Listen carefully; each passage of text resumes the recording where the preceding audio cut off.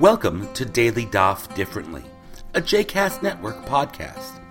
This daily podcast invites you to join us to study the daily Talmud page with a variety of liberal rabbis and teachers. For more information about Daily Daf Differently, please visit jcastnetwork.org/DDD. For more information about the other JCast Network podcasts and blogs, please visit jcastnetwork.org. Hi, I'm Brad Hirschfield, and welcome to Daily Daf Differently. Today we are exploring Daf Lamed Hey 35 of Masechet Shabbat.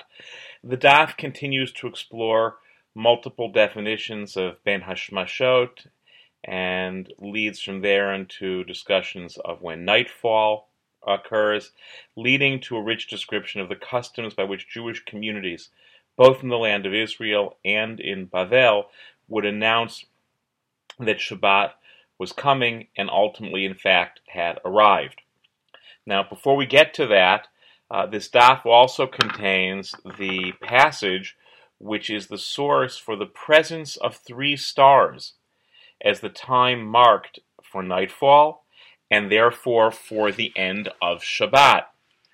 That can be found on Lamed Hey Amud Bet, about 3 lines from the top of the daf of the Amud. Amar Rabbi Yehuda, Amar Shmuel. Rabbi Yehuda said in the name of Shmuel, Kochav Echad Yom. If you see 1 star in the sky, it is still day. Shnaim Ben Hashmashot. If you see 2 stars in the sky, it is Ben Hashmashot. Shlosha Laila. If you see 3 stars in the sky, that is truly night. Tanya Nami Hachi. We also learned in an additional Braita, Kochav Echad Yom, Shnaim Ben Hashmashot, Shlosha Laila. 1 star it is day, 2 stars it is Ben Hashmashot, 3 stars it is night. Amar Rabbi Yossi, Lo Kochavim Gdolim Hanir'in B'Yom, V'lo Kochavim Ktanim She'ein Nir'in Ela Balayla Ela Benonim.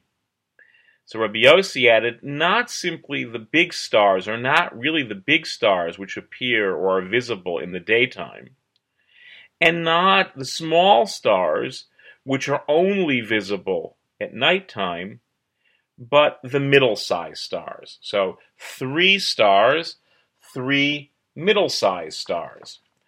Now, one might ask, why is this the measure, 3 middle-sized stars?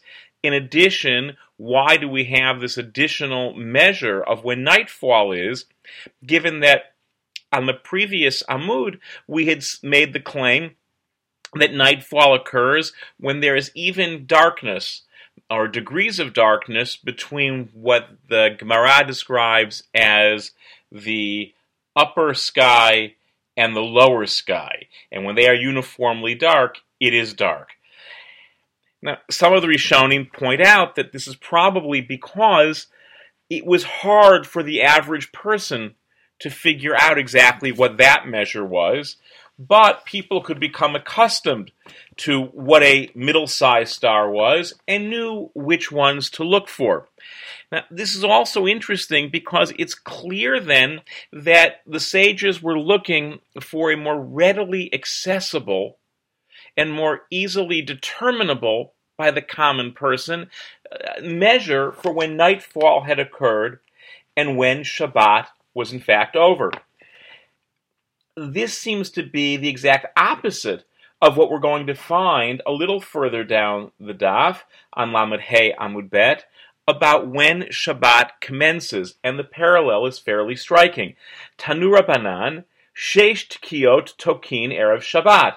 There were 6 blasts of the shofar that were blown on Erev Shabbat, on Friday afternoon. Rishona, Lahavtil et ha'am mimelacha shebesadot.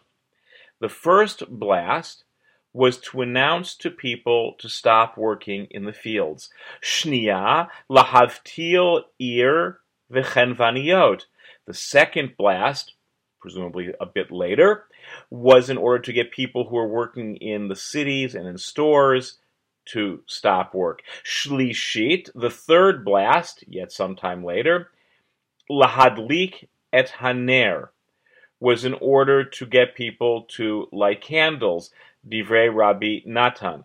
Rabbi Yehuda Hanasi Omer, Rabbi Yehuda Hanasi said that was the Shlishit, lachlot tefillin, was for the purpose of taking off tefillin. The people wore tefillin all day, or at least men wore tefillin all day, though possibly some women did anyway, because there's a discussion whether they can or not in other parts of the Gemara, and once they're asking that question, it seems likely to assume that at least occasionally women were. In any event, that third blast was in order to get people to take off their tefillin. Vishohe kidei tzliat dag katan, and then they would wait a specific period of time, enough time to roast a small fish, o kidei lahadbik pat b'tanur, or to stick some bread on the side of the oven and get it cooking. V'tokea umaria v'tokea v'shofet. And then at that point, after the bread had cooked or the fish had roasted, they would blow three blasts: a tekiah, a truah, and a tekiah, and it was Shabbat. Now that's interesting, because according to that description of how the Babylonian community brought in Shabbat, in fact, there was an announcement about when candles were to be lit, but that's not when Shabbat started. They would wait long enough, seemingly even after they had lit Shabbat candles, to do their last cooking. And then there was this public announcement of three, of Tekiah, Truah, Tekiah, and Shabbat really began. So in effect, kind of the opposite of what happens at the end of Shabbat. The determinant of nightfall is readily accessible to the commoner.